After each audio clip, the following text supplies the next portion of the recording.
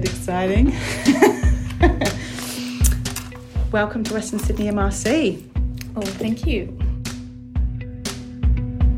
This podcast series leverages the beauty and richness of culture, diversity, and highlights the many stories that make up Western Sydney. We want to break through the stereotypes of what it means to be Australian and celebrate the strengths and uniqueness of our vibrant, thriving community.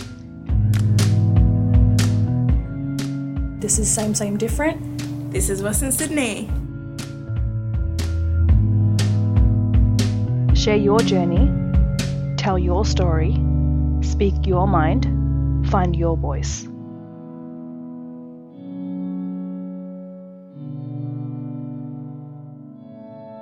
you want to tell us a bit about yourself? Who are you?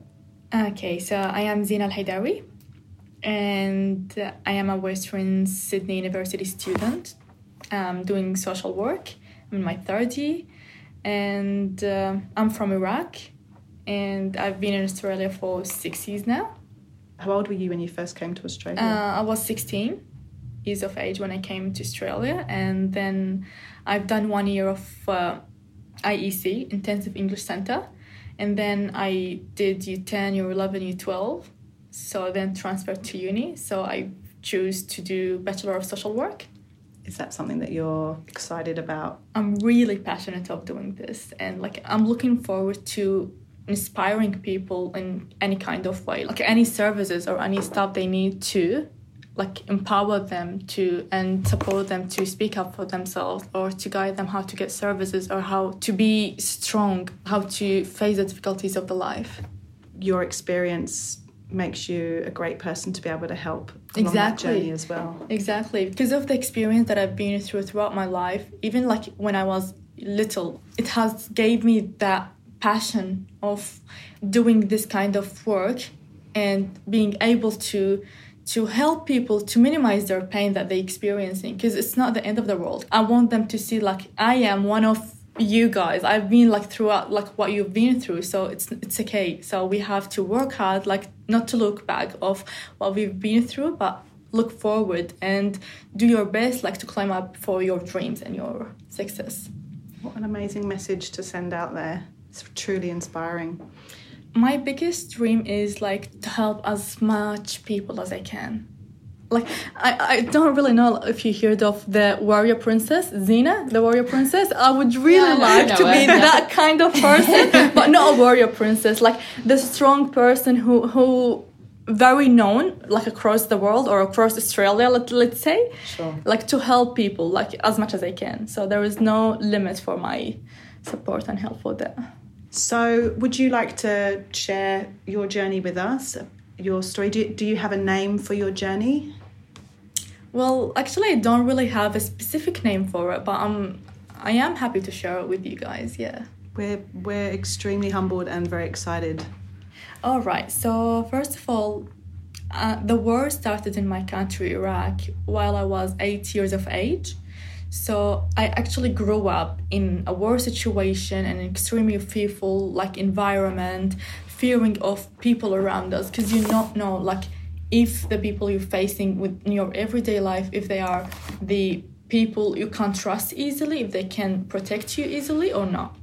So even with the war situations and in the bad times that we've been through, I've committed to work, to finish off my studies. I never stopped my studies at any point. And I was one of the top 5 students across the school, across the whole year, my grades. So I was very well known in my success.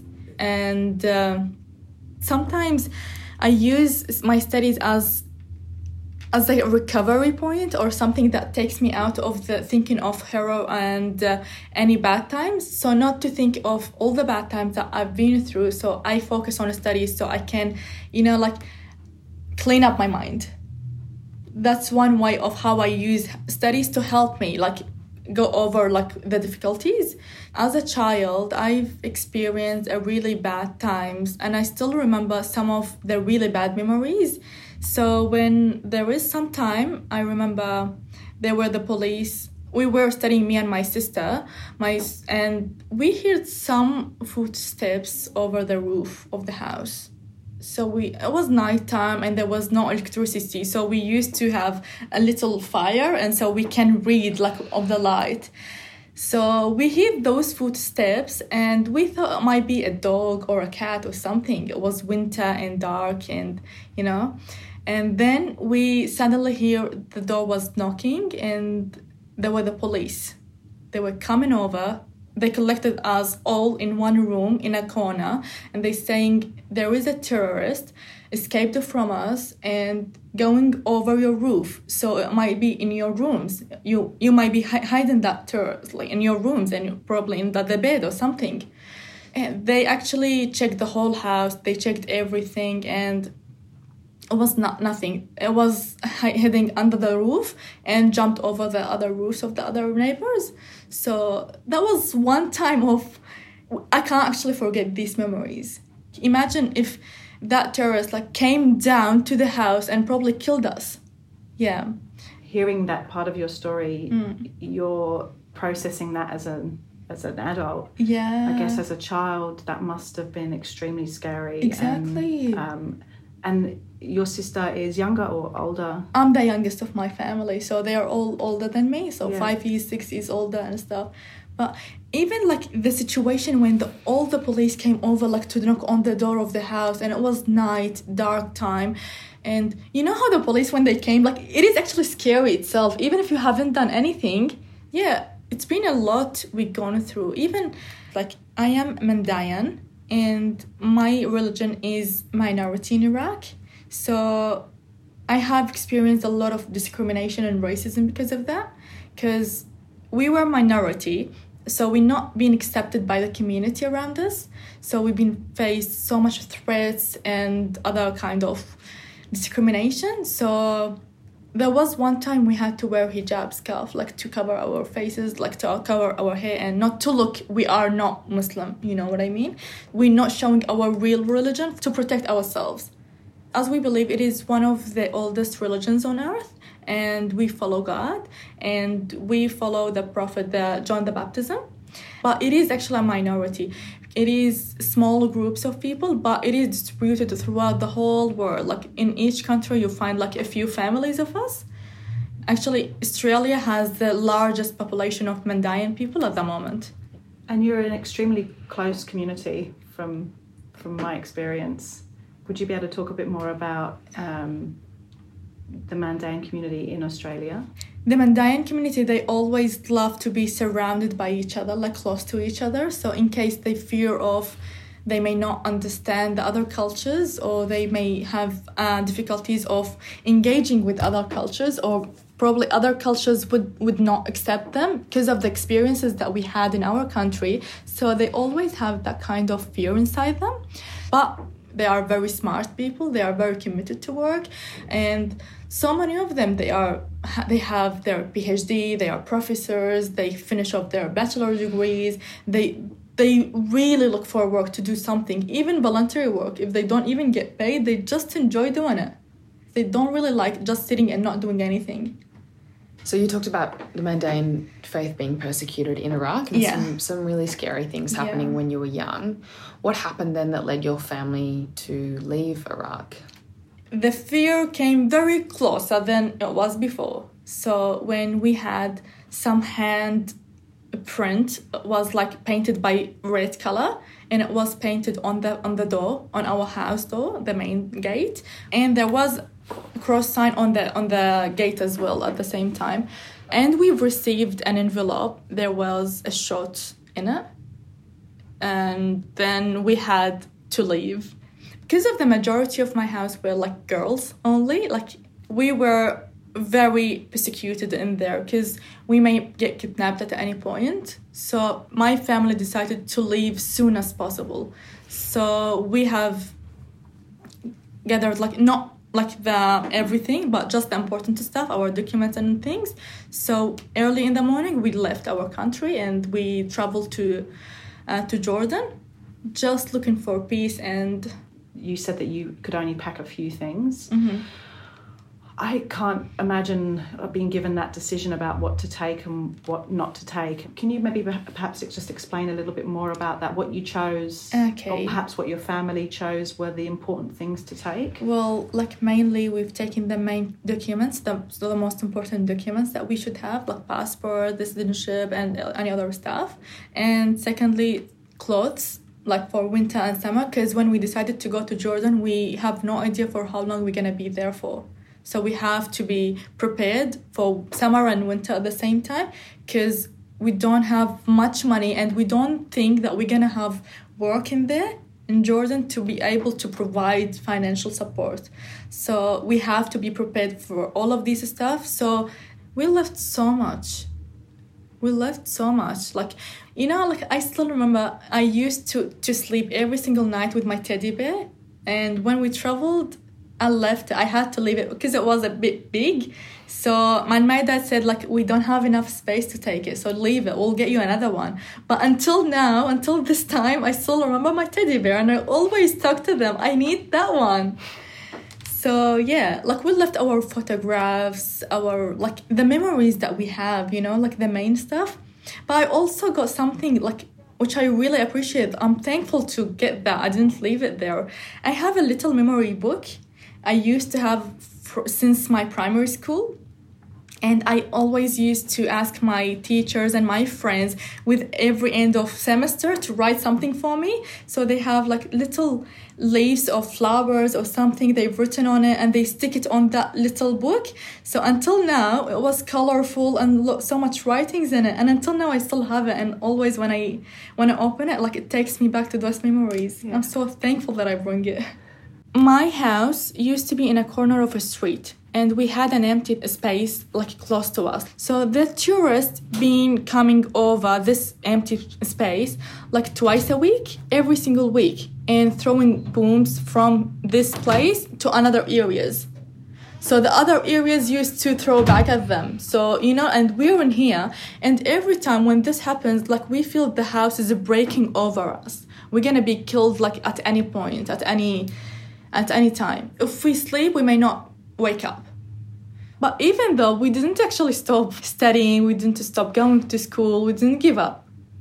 Well, do you feel like you were forced to grow up quicker, you know, being an 8-year-old, dealing with such an enormous, I guess, situation? How did that affect you kind of being a child? It actually made me so much stronger than before. Even I feel like I lost my youth time or my childhood, like fearing or stuff. But at the same time, I feel like now when I compare myself to my other friends who are similar to my age, they look so much childish than I do. Because I feel like I have so much knowledge than they do. I have been through so much bad stuff than they do. But it made me so much stronger. Even like when I meet so many of my friends, if they are older than me now at this time, I feel like I always empower them. I always advise them with good knowledge. Because of the experience that I've been through, I always take advantage of it. Now I am in a better place. I am in a better situation. So I can share my story to let them like know about what's going around the world. It seems with all the experiences that you've shared so far that you look at how you can make best of those situations. Exactly. How you can use that to fuel your passion, your energies, empower other people. I think it's extremely inspiring, and I think many could learn from doing something really similar. Yeah. How beautiful. Zinah, when you left in that moment, did you think that you'd perhaps go back to those things, to that house, or did you know that you were going forever? Actually, it was the worst feeling ever, like when we left at that time, because when we left, we knew that there was no going back point. It might be in the future when Iraq goes better, like the situations will be better. But it's until now, it's been 8 years now since I left Iraq until now. But it's going worse than better. I always wish to visit Iraq for like a few days only. But, you know, like if the situation is not peace for us, so, yeah. But it was one of the hardest moments. It sounds really difficult. Mm-hmm. So you left Iraq, you left early in the morning, was it? Yeah, it was early in the morning. It was Yeah. around 6 o'clock, like only the sun just rises. Yeah. And you had to take a small amount of things. You had to go through this very hard Yeah. process of leaving things behind. Yeah. And then you arrive in Jordan. Yeah. What's waiting for you in Jordan when you get there? What happens next? My oldest sister was living there like 2 years before us. So we stayed with her like for 1 week. Then we find our own apartment. So we rented. Even there, like, as soon as we arrived to Jordan, my parents decided, like, I'm not going to leave my studies. I was the only one, because I was the youngest. All of my other sisters were, like, up to university age. Dalia has already graduated, and the other sister was first year of uni, and then she withdrawn off uni because of we traveled. So I was the only one at school age. So my parents decided not to leave me to sit and do nothing. So I have enrolled into school. I did year 9 and year 10 at Jordan. It was even harder than the experience that I've been into when I was in my country. Because of the amount of discrimination that I've faced was incredible. As I said earlier, because I was from a minority religion, and another thing, I was Iraqi. I wasn't accepted in Jordan. I wasn't accepted with the whole classmates. And another thing, I was one of the best students, but they always rejected me. Yeah, so... How did that make you feel? It was so bad. Like, at one time I had to ask my dad to come with me to school and to speak to the principal. So if they want to stop doing this with me, I would leave school. Yeah, and I can't remember, there was one time, it's really like, when I remember, it's so painful. There was a teacher coming. It was the introduction, like beginning of the session, and she said, like, who came first in this class? And I did put my hand up. I was first. I was one of the best students always. I put my hand up, and she said, like, you came from Iraq, did you? I said, yes. Then she said, like, I'm not talking about you. I'm talking about the race of the Jordanian people. Then, all right, thank you. Then that was one of the other memories, the bad memories that I have. They don't acknowledge my presence, like I was there. I was one of them. And I was so friendly with them. I was so lovely with them, with all of them. Even with the bad thing that they gave me, I always was good with them, towards them. So it's almost as if, well, it is the case that you were being discriminated against in Iraq because you were from a minority. Exactly. And then once you moved to Jordan seeking safety, you were discriminated against because you were Iraqi. Same thing, yeah. Wow. Yeah. That must have been really challenging. Exactly, yes, it was. How did your family deal with that? They were feeling so much pain. Like, sometimes I feel like they were blaming themselves for asking me to go to school in there, because there was so many times I came back to them, I'm not going to school. I don't want to go to school anymore because I'm not doing anything. I'm getting the best grades, but even the teachers, they're not recognizing me in there. So what's the point of me going there? But they were pushing me, like, not to leave school, because they're saying we don't have anything to do. Like, we don't have work, we don't have anything at home. So what are you doing if you stay home? So they were feeling so bad about this. And at the same time, they were so supportive. They were, like, trying to teach me. They were always listen to me. My mom, like, used to be a counselor back in Iraq. And she always listens to me. She always advised me. She always encouraged me and to do my best. She never, like, let me give up at one point. If she sees me, like, she will start, like, supporting. It sounds like you've taken that from her. Exactly. Even I've chosen even the same pathway that she did. Like, yeah. I don't think that's a coincidence. It sounds like you have a great relationship with your parents, especially your mum, and it sounds like you idolise her. Yeah, exactly. Yeah, I do. She sounds like a great woman. Thank you. She literally is, yeah. And you said your parents said to you, we're not working here. Yeah. They weren't able to work in Jordan? Yeah. Okay.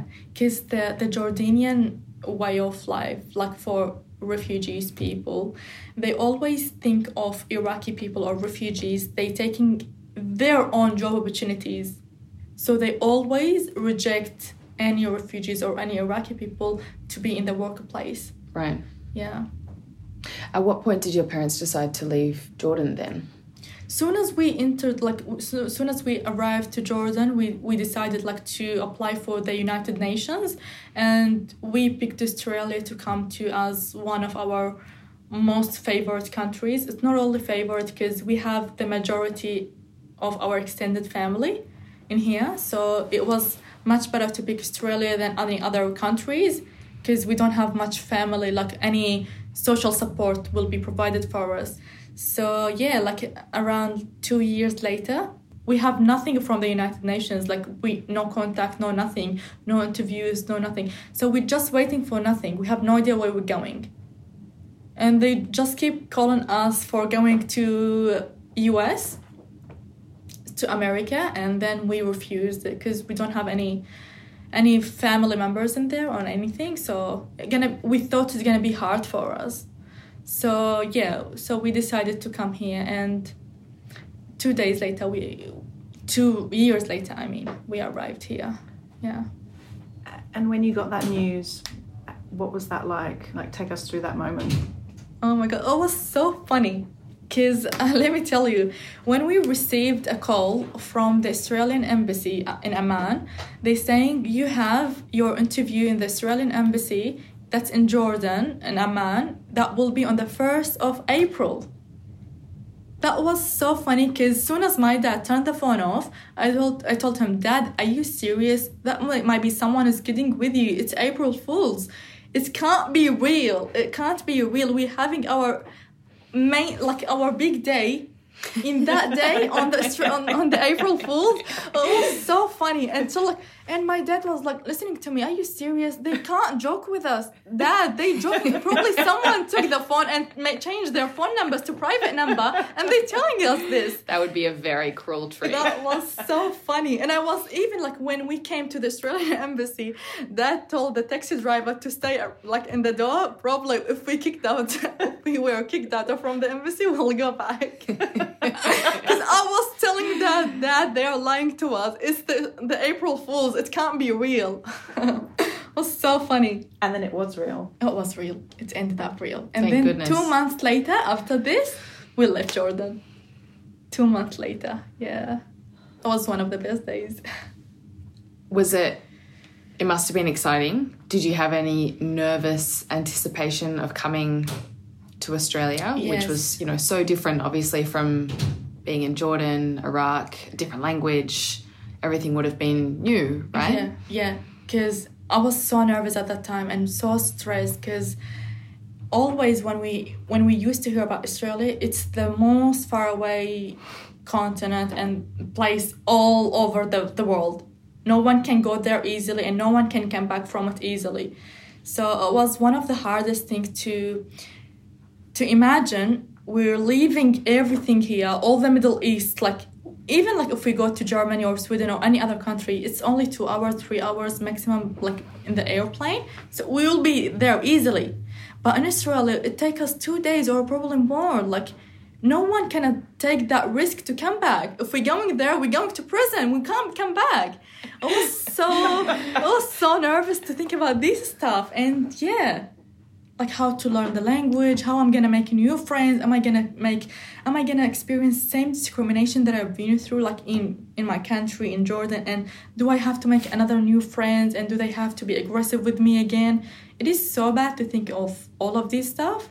Does that then mean that the preparation that you were given, like information about Australia, you weren't given any kind of... After we had the interview, they give us like 1 week of like workshops, like 2 weeks of full days, 5 days a week, and it has to be like all information about Australia. They teach us but it was mainly about the rules in here. They make it very strict for us. Like when I look back at these workshops, it used to be all about, we have to follow the rules, we have to cross like the lines, we have to be on the platform, we have to be walking that way, we can't do this, we can't in our culture, like we used to kiss or hug some people, like for showing them, like to say hi to them. But in here, we can't do anything. Like they find it offensive for them. We can't touch them. We can't do anything. So we have like to be respectful. We can't say anything. We can't ask them about their age. We can't ask them if what they like or stuff. So they make it very strict, and we just follow the rules. But it was actually useful at some point when they teach us about the council and the stuff. When we have like 1 day a week, we have the recycle and the rubbish bin, and the other week it has to be the garden and the thing, because we didn't used to have these stuff. I love that that's what you've remembered about recycling. Yes, that was one of the most stuff that I remembered. Even like with the driving lessons and stuff, they give us like a bit of knowledge. We have to study first, and we have to do this exam in order to get the license to drive. I mean, it sounds like, in a way, very practical information, but I wonder what your perception of Australia was following that introduction, having come from a place, you know, living in two places with two vibrant cultures, seeing Australia as this regimented rule book, that must have been quite bizarre. Yeah. It is actually like stressing and challenging at the same time. Are we going to be able to challenge ourselves to use and settle in this situation, in this environment? Is it going to be easy for us to seek help if we need to? Is it going to be easy for us to work? Is it going to be easy for us to study? Or what are the procedures that we have to follow in order to do these stuff? Yeah, it wasn't easy. And then, so you get to Australia. When you first arrived, what was that first impression of Australia? Well, it's a new country. It's like the Western society. It is real. The Western society that we used to see in the movies. But now it is real. Like we have like the grass, the gardens, and the flowers and stuff. Like, but the air was a bit different, you know? Like it smells different. You kind of like feel you're safe.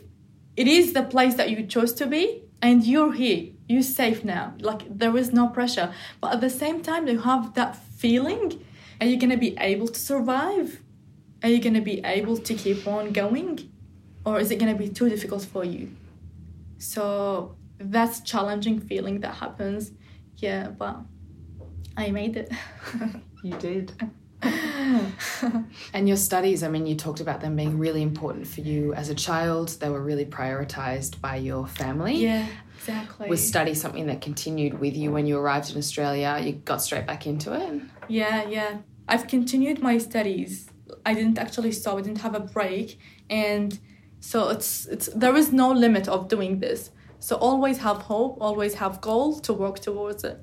Don't live like with nothing, no goals, because you have nothing to work for, so there's no point of you coming here. So you're just wasting your time for nothing. Yeah. That's some solid advice. I'm not often speechless, but yeah, absolutely. I think many people can take that on board if they can take that on board, and that's a great mantra to kind of live with and kind of hold that in your heart and in your head. Exactly, yeah. It's very inspiring. And so where to from here? Where do you see yourself in 5 years? What do you want to be doing? Traveling, teaching, educating, supporting, mentoring?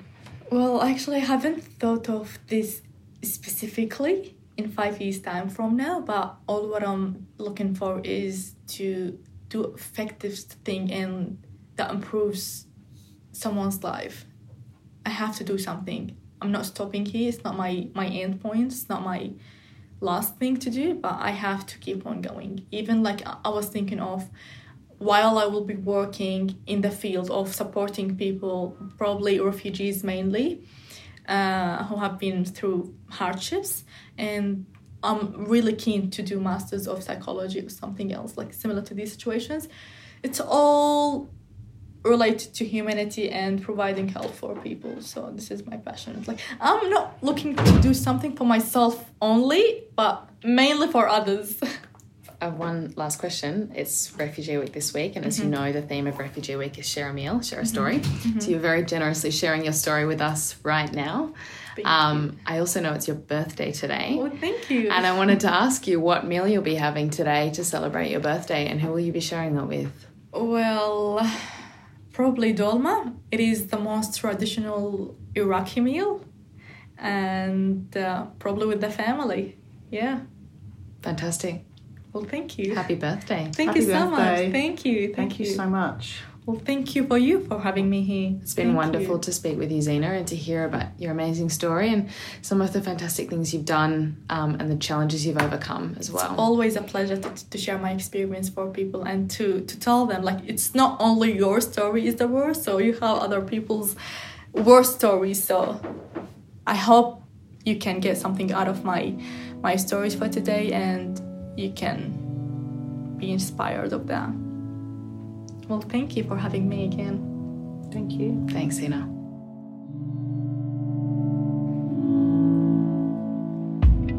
To find out more, visit wsmrc.org.au/SAME.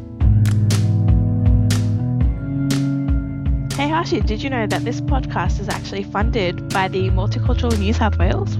No, I did not know. But Yeah. did you know? I just found out. Did you also know that Audio Technica has funded much of this podcast as well? No, I did not. Thank you so much for letting me know. Yes, and thank you, Audio Technica and Multicultural New South Wales, for helping us bring the stories of the Western Sydney to the world.